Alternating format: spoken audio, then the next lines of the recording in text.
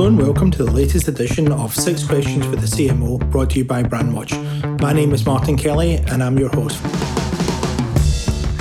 This week we are in for a real treat because we're joined by Steffen Daleng, who's currently CMO with Booktopia, however has an eclectic career that he takes us through, including being a sergeant in the Danish army, setting up his own jewellery business, and is also currently CEO Magazine's Marketing Executive of the Year. Steffen, you're welcome.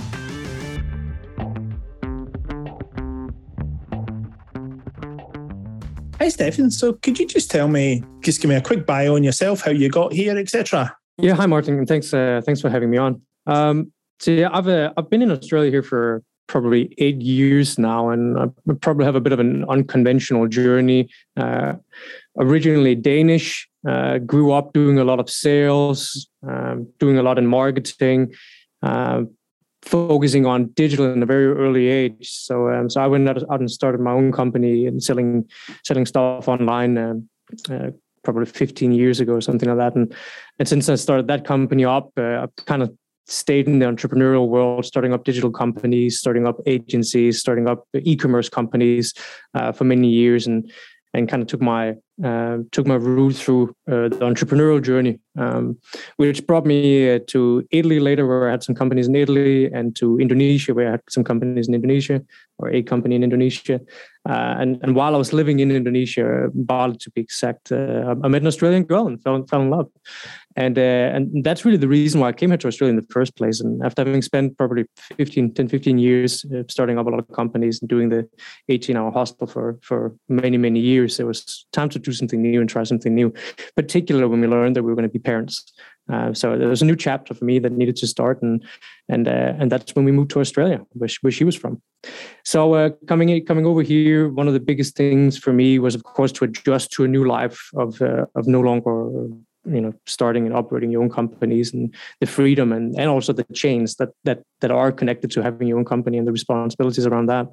But I wanted to go out and be there for her and be there for our child, and decided to go out and take a normal job. So I had to write a CV for the first time in God knows how many years. I did that and went out and got started here in Australia. Got a company that wanted to take a chance on somebody who didn't have a name for themselves, any career or anything like that, and came from overseas. So a foreigner, a migrant, if you will.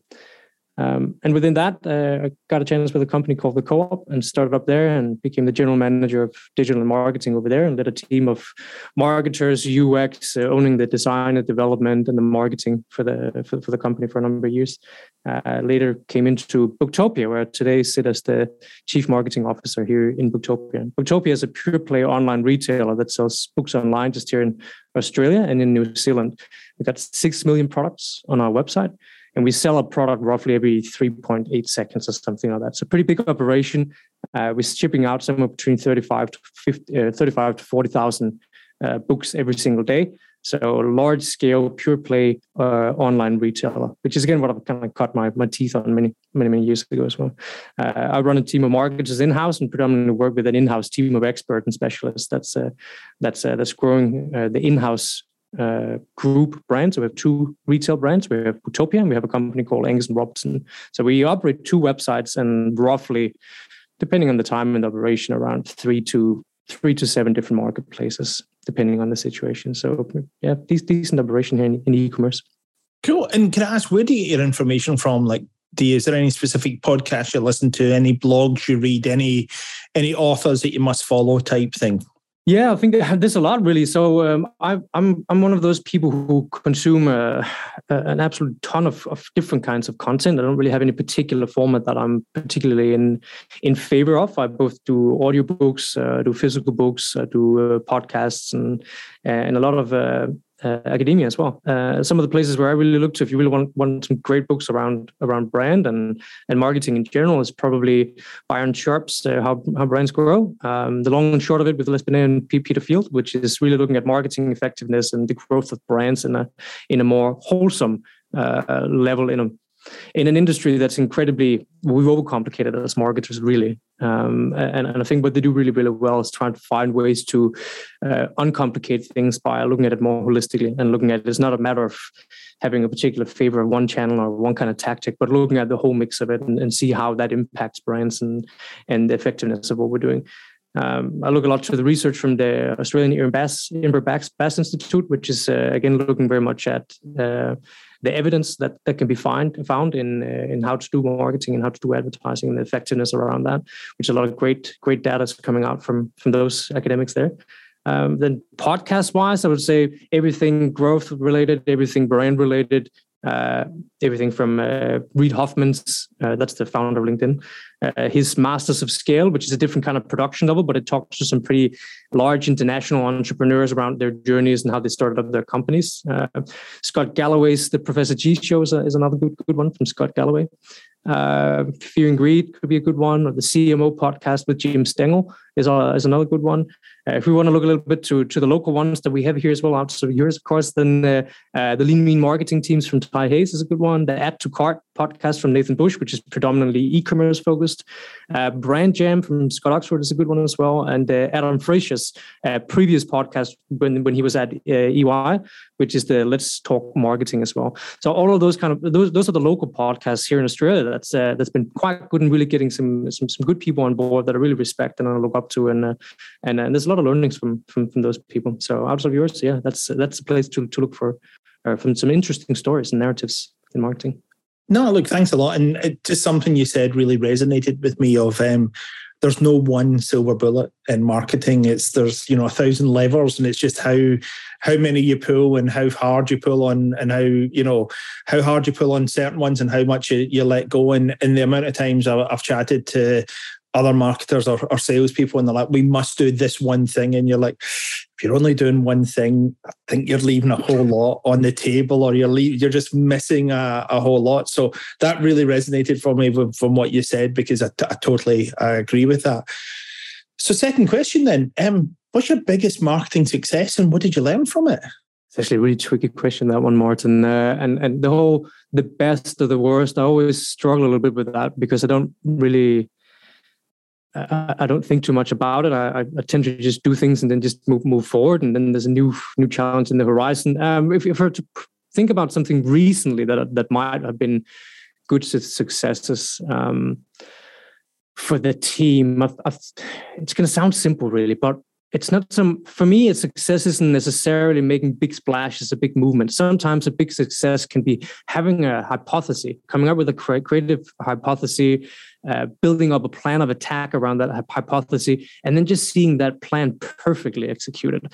There's something incredibly satisfying with a smooth, perfectly executed operation. That's incredible. That feels incredibly rewarding, particularly if it ends up being right in it and you get decent results from it. One of the reason ones that we had here at Booktopia was we started up a local version of what you might call the New York Times bestseller list. You may have heard about this. It's a big international brand, really. It's the New York Times bestseller list of books. And I do mean when I call it a brand, because it is a brand. Almost no matter where you go in the world, everybody has heard. They've heard about the New York Times bestseller list and ergo ipsum, the New York Times. So a great branding exercise from a renowned company as well. I wanted to make something similar here. And I want Booktopia to be that thing that becomes globally renowned or nationally here renowned. So we created something that was called the FAB Award, the Favorite Australian Book Award. You probably haven't heard about it because we're not at that level yet.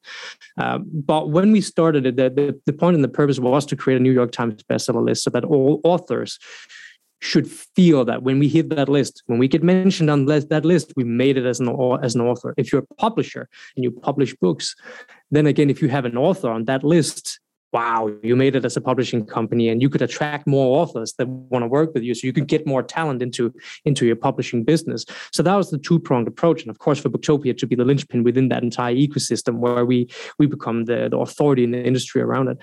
When we started that a few years ago, it had already kind of existed as a favorite book or a voting mechanism around books, but there wasn't really the branded strategic element around it. So it didn't really have much success.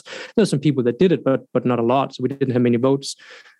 We I think we had a few thousand votes in the beginning. Don't quote me on that one, but I think it was a few thousand. When we relaunched it as a new brand, new execution around a new strategy around how we were going to be growing it and aggregating it, it was very much done with the power of influencer aggregation. So looking at who could we work with that could really help this distribute this, and how do we tap into the talent pool and the author pool and their fan bases, and how we can make sure that it gets distributed across all of those. So how do we activate and weaponize all of the authors out there? So we made a great plan around that. And when we executed the first time, we had 10,000 votes for Australia's favorite books. The second year, we had 100,000 votes. 100,000 votes. And people who tried something similar would probably go, that's actually quite a lot. 100,000 people voting. And when we did that, it was perfectly executed. And we looked at each other and said, oh, shit. We're never going to beat that next year. Like that, this was really fantastic. So we went back to the drawing table again and said, we didn't really believe that we could beat it.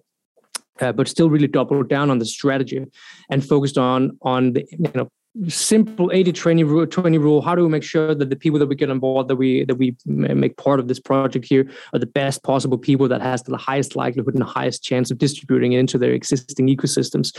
And again, an ironclad focus on that, really rough prioritization around it, and we just blew it out of the waters again here in the last year. I think we ended on around 150 or 180,000 votes or something. Wow. Either which way, it was the satisfaction of sitting in a room with people where we laughed and looked at each other and said, we're never going to beat that. And then almost doubling it the next year from doing nothing else, then just doubling down on our core strategy and focusing on doing what really worked best the last time, rather than trying to reinvent the wheel and come up with something new, but just doubling down on strategy. So that was an incredibly rewarding moment for the team and myself included, even though we didn't make billions of dollars. we didn't do something by all scales of growth should be that fantastic. But it was a great moment that again proves that strong strategy and great execution is critical. So that was a good moment.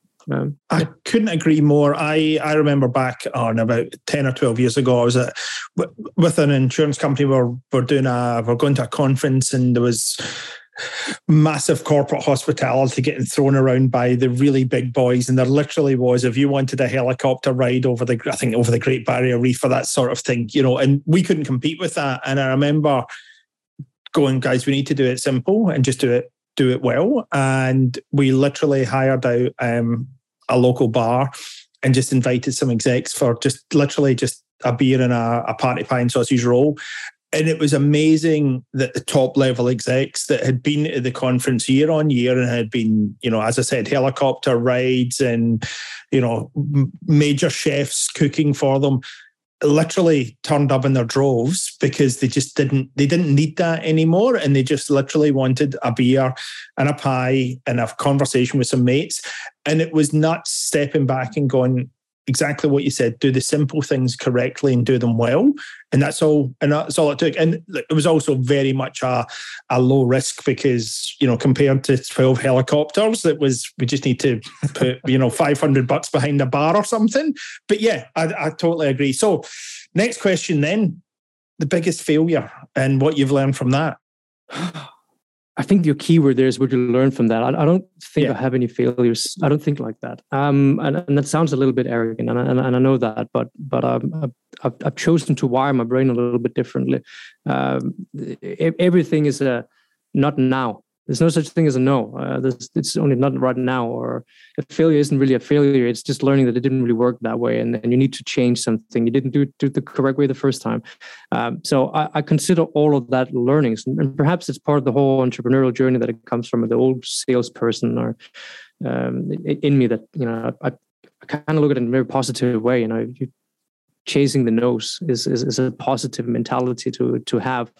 Chasing the failures is the chase of learnings and knowledge, and what doesn't work. And sometimes knowing what doesn't work is more beneficial and valuable for a business than trying to figure out what works. It can certainly save a lot of time if something doesn't work. It can also be your crux in terms of leading too much into it and saying, well, this doesn't work. This didn't work the last time, so let's not do it today. But I think the biggest failures, the biggest failures that I've had is probably just not knowing when to stop I totally agree with you. First of all, it was funny when I was putting the podcast together, I really struggled with the term biggest failure, because I think the only time it's a failure is when you don't learn from it, when you don't take that step back post-event and go, okay, what did we learn from it? And I've spoken about it numerous times on this podcast of the best advice I get given was about 3 months into a role. And I remember I was still in probation and we were having to do a pitch to our senior execs. And I said, look, this is what I've done so far. And it was everybody globally was pitching. And the CMO said, okay, so Martin, what have you failed at? And I'll be honest, I'm like, I'm 3 months in, I'm still in probation. I'm not going to mention anything major. And his line was, if you've not failed, you've not tried anything new. Just that's it. And I was like, oh, wow. So, and I'll be honest, to this day, I still stick by that. So, yeah. Unless you're working at a fireworks company, of course.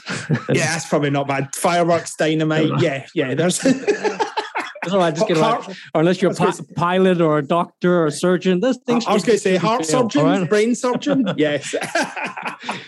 There are some jobs where you just need to do good every day on the job, right? It's not room for failure. Very good point. But in our industry, no doubt about it, we work as anybody who works in marketing and in growth is working in an environment that's moving incredibly fast, fueled and accelerated by technology. You have to experiment all the time to keep up with what's going on right now, and trying to read and lean into all of that just doesn't work. Our industry is absolutely flooded with people with absolutes that says social works or social doesn't work or this works, this doesn't work. And while it might be a cop out, I very, very much lean to the methodology. It depends, and you should try, you should test, see if it works. And it really does depend on so many things. And it's a bit of a cop-out, but it really does. So I think testing and learning is critically important. And we have a lab mentality here, which trial and learn all the time. If you don't have a minimum of one experiment going on right now in our CRM program, you're not doing your job. That is part of the job.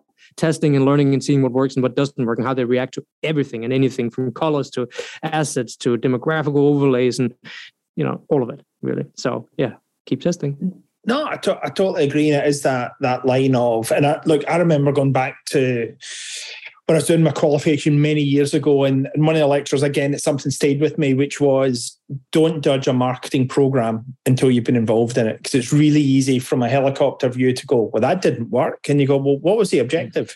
Was the objective purely branding? Was the objective that one account that they were going after, and they made it look like it was a global account, or a global campaign, but they wanted one person to meet, and you don't know. So, and I think you probably almost covered the next question is, what advice would you give to a 21-year-old marketer starting out? Is it test and learn? That is spot on what the advice would be. Yeah, I think at that age, there's a hunger already there. Hopefully there's a curiosity and inquisitiveness that needs to be satiated. And hopefully, a person who chooses to be in marketing or in areas of marketing, entrepreneurship in general, and growth in general, they have that inquisitiveness. And the best advice is start that website, open up that shop, log into that account, create that account, open up that Facebook ad account, whatever. Like I can literally, even though my remit is quite different, I can go into Google AdWords today and create an ad. Like I love being understanding of the tools, and why while there can be arguments you probably shouldn't be, but knowing what's happening, knowing what's going on, and understanding the opportunities is a critical aspect of getting the experience and getting the knowledge into what's possible. And that is one of the biggest jobs a marketer have. It's to bridge aspiration with results. Figure out and see where we can go, or be inspired to what could happen. And then the marketer needs to figure out, well, how do you draw the lines between all those dots on that piece of paper? And that comes from experience. It comes from frame. It comes from knowing what is technically possible, humanly possible. And that's why we see the people who succeed the most are perhaps those generalists that understands a little bit of everything. Not necessarily everything, but a little bit of everything, and get that context and that frame on what could be possible. And that's also where the biggest advice is diversify your interest, diversify your focus. Don't go too deep in one thing. Go out and see what else is possible. Experiment and play and have fun with it. that's where the biggest learnings are going to be coming from. And it also kind of steers you into figuring out where your passion really lies and where you have an affinity and a talent for. So start that account, open up that web shop, play around, whatever it might be, have a play with it, dip your toes in it and see what you like and what you're good at. Mate, I couldn't agree more. And one of the big things for me is take the risk, take the leap of faith. But on top of that, you don't know where your learnings are from. I heard a story a couple of years ago from Jamie Oliver that he was always having trouble getting the seeds of a pomegranate out until the young apprentice went, "My gran taught me you do this." And he went, "How can I own like 27 restaurants and not know this?" And this young 16-year-old, his gran has taught him. And we've all been there. And it is that, you think you've got it till the farmer, that is not related to marketing makes you think something totally different. And when you talked about all the learnings and readings, that's the stuff that you learn from. You learn from totally different fields, and it's having different conversations with people and different insights. So couldn't agree more. And certainly the leap of faith of just go for it, just take it. I presented a few years ago to the Marketing Society at the University of Melbourne and got chatting to one of the students afterwards. And one of his big things was, "I don't have any marketing contacts." I'm like, "I bet you do. You probably just don't know who they are." And after a couple of minutes, it actually worked out that he went to school with my nephew, which made me feel really old, but he went to school with my nephew. And my thing was, if you'd went out onto your social media channels or just even your phone, take your phone and text everybody on your phone to say, "I need to speak to a marketer. Who can I get some advice from?" I'm certain my nephew would have went back with my name and we could have been having this chat 6 months ago. And it is that, open up your phone, take a risk or go out and do a post on Facebook or whatever social media channel going, "I need some advice." And you'll be gobsmacked at who actually goes, "Okay, I'll give you 20 minutes type thing," So yeah, and I think it lines up with you of just taking that risk, That, but I think you're touching on a very important point as well, which is humbleness and accepting when we're wrong and when there's new learning to be had. And I think it's easy to go down the rabbit hole of arrogance to a degree. And that example that you just gave me with Jamie Oliver is a clear example of somebody who's still humble, somebody who's still just saying, "I'll just learn something new. It's great. Now I'm going to adopt it." And it reminds me of, I saw a clip with an interview of Elon Musk, and polarizing as he may be, and people can have their views on that. It was a bit of an aha moment for me when I saw this interview of Elon Musk going out with a journalist. And Elon is explaining how some rockets are working. Clearly not a rocket scientist here, so excuse the terminology butchering. But some kind of rocket that was getting some specific kind of treatment. And then the journalist says, "Oh yeah, and then you could do that on these other rockets." And Elon stops for a second, looks at him, looks up in the air, scratches his head, I think it is, and can go, we should do that. Actually, that's a great idea. We should totally do that. And then he says, "We're going to do that." And you should look for that clip. It's an absolutely mind-boggling moment, because you think that this is a very, very, very famous engineer that's famous for his very specific antics wouldn't behave like that and wouldn't be like that and would always know best, if you will. But clearly not the case. And it was a very refreshing moment for me to again see, even though many people aspire for it, but I didn't think that person was like that. So it was a good moment. I was going to say, I've seen that clip, and the one I saw is 7 months later. They were bringing in whatever the journalist had suggested, and they'd done it. I remember, biggest thing for Tesla. SpaceX actually. It's not SpaceX. SpaceX. And I remember years ago hearing a story about it was a matchbox manufacturer, so made matches, and they used to have the sandpaper on both sides, because when it was first starting, the wood wasn't that good. And the wood had improved, they'd never changed it. And it literally was the guy on his first day going, "Why do you have it on both sides?" And it suddenly saved them a stupid amount of money.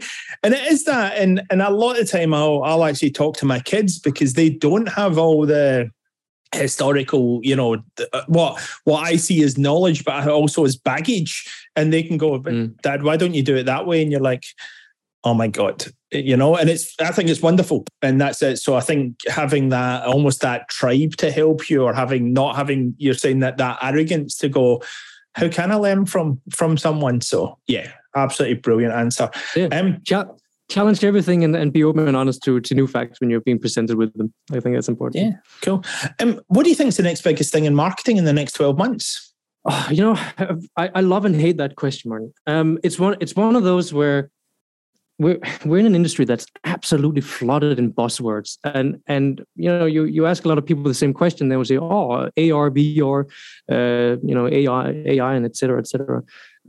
Look, and I think all these are fascinating things, but I had a sobering moment here a few years back where somebody that I look up to was asked the same question, and the person who won over the crowd in that room was the person who talked about all these fancy gimmicks and all these things that's peripherally, they're going to be great in the future for us, but are not right now. It does not make business or operational changes of any significance right now. They're cute, they're interesting, but they don't make operational or financial or profitability changes or EBITDA contributions. And so my question would be, there would be no big things the next 12 months. None. Nada. And that will be because when we get macro changes, seismic changes, the changes, everything that we're doing, it typically only comes when human beings changes their behavior significantly. When we move as a society, the way that we behave and the way that we engage with things, when that moves, opportunities move with it. So I don't think there will be any big changes here in the next 12 months. If Apple is coming out with their search engine, I don't consider that to be a big change. It is more of the same thing. That's just another competitor. So there'll be a lot of micro changes that might sound like it's macro, but it's not really, because it, was it really that big of a change when people were shifting from Netscape to Internet Explorer? It's just a different browser, it's a different tool. If they go between Apple device or Samsung device, is that a macro change or is that a micro change? It's just shifting brands and technology and functions that's already there. So I don't think there are any big changes in marketing over the next 12 months. I think we'll keep hearing the same buzzwords as we've been hearing the last 12 years or 15 years, which is personalization, is table stakes, CDPs, DMPs, et cetera, et cetera. What I think we're going to be seeing over the next 12 months is a bit more of that. There'll be more competition. So I think it's going to be more accessible for middle-level organizations, where a lot of new startups, easier penetration. It's easier to get into these things. It's easier getting access to cheaper technology that can do that.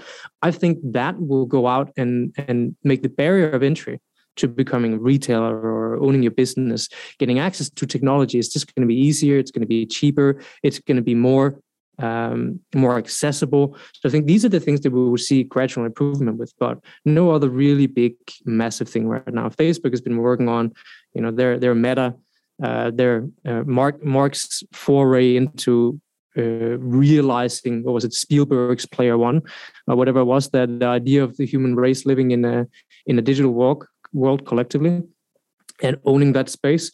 But there's nothing new in that either. Like we're jumping at the bit like this is a new thing. You had Second Life like 15 years ago, 1998, whatever it was.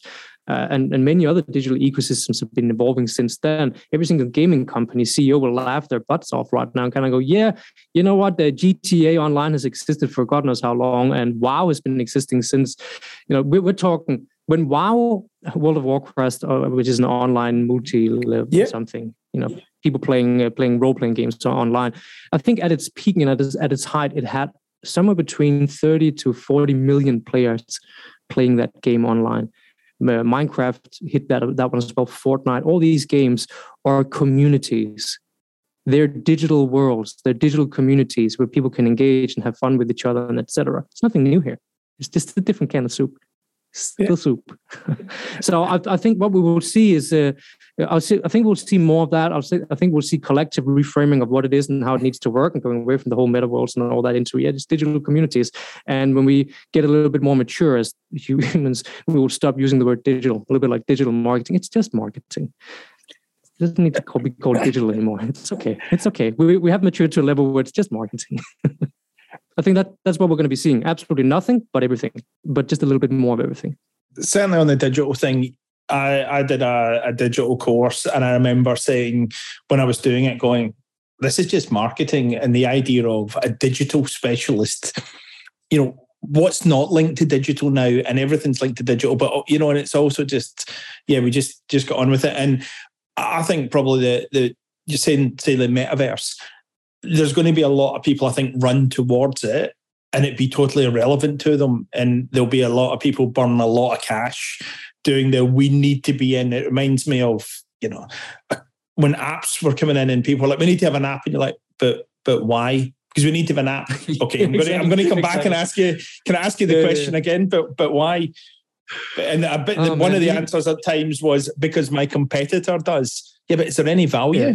And you're spot on there. And I remember that conversation became more and more interesting as the technologies to develop great front-end code and be more responsive. I remember the shift, from when you couldn't really have proper responsive front end and actually go proper multi-device sizes on your front-end code. But that shift from that being possible and what front-end engineers could actually develop and what they could do and create the scalabilities that are required for multi-device usability, that shift, there was still a lot of people who were resistant to it. And kids still went, we need an app to do e-commerce. No, you don't. No, you don't. It's not necessary. Why do you want that? And you still have a lot of people tying into that. Look, fair enough. You can talk about how there's how you can lock them in, how there's some advantages in the marketing around having an app can be quite interesting too in terms of repeat updates and getting people sucked back into your ecosystem. Some extra functionalities that you can provide to your customers. So there can be some legit reasons to have that. But for most retailers, what you can provide to your customers doesn't necessarily change based on whether you have a separate app or your primary selling platform. So it's an interesting one, but it's also a typical marketing one. Something I heard recently was, and I think it's the Prime Minister of India has actually brought out his own app, and I quite like, in theory, the idea of he owns the channel, he can push out what information he wants, etc. I'd like to see it in 3 months' time and how many people are actually interacting with it. Like, in theory, the idea of, he can put out all his press conferences totally and everybody can sit and watch them. I don't know about you, but I don't have time to read the newspaper at times or check with what my kids are doing. The idea of I'm going to sit and watch a 25-minute press conference. And again, I'm not sure, but in theory, the app's great.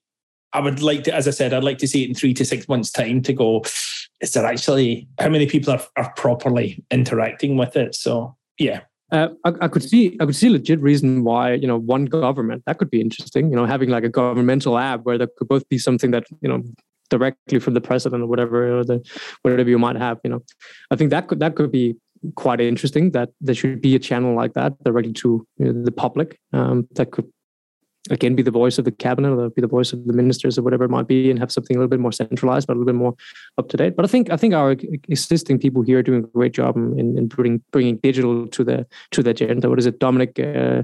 What's his name? Our digital minister right now. Forgot his name. New South Wales. I follow him religiously on. Yeah, same. LinkedIn. He's good. He's good. I love it. He's brilliant. Like a mate, right? Yeah. And Dominic Monello or something. I forgot his name. I think so. But I follow him religiously, and it is that. And it's, again, I think it comes back to what we're saying.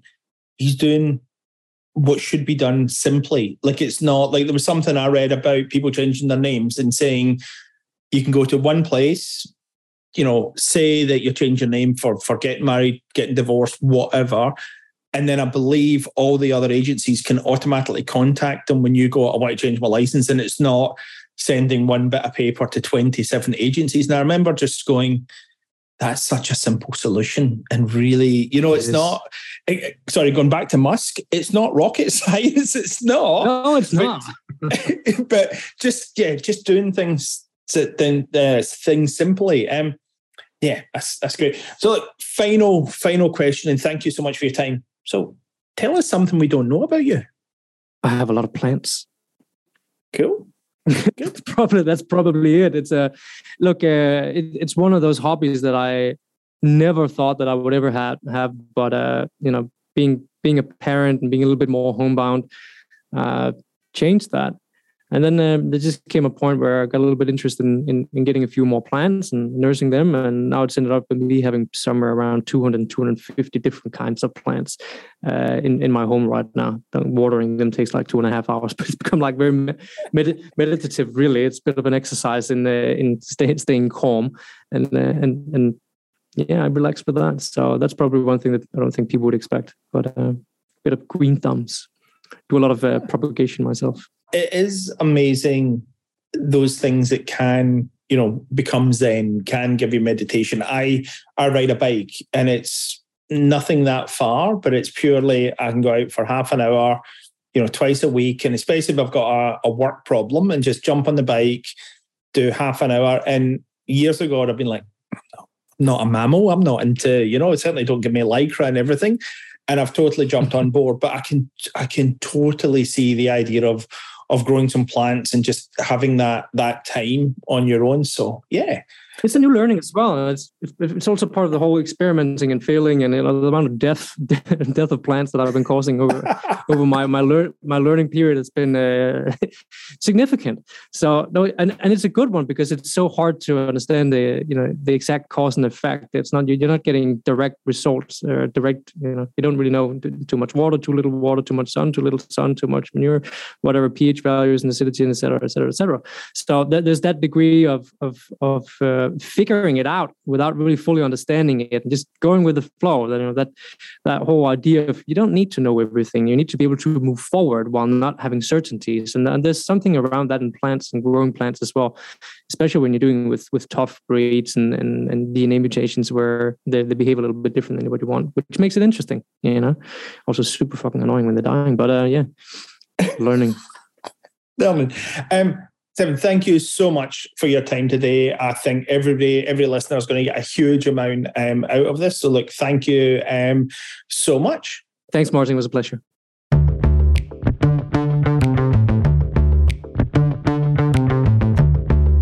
I hope you enjoyed the latest episode of 6 Questions with a CMO, brought to you by Brandwatch. If you'd like to access other episodes of the podcast or gain insights into your brand, go to brandwatch.com/CMO-podcast. Thank you.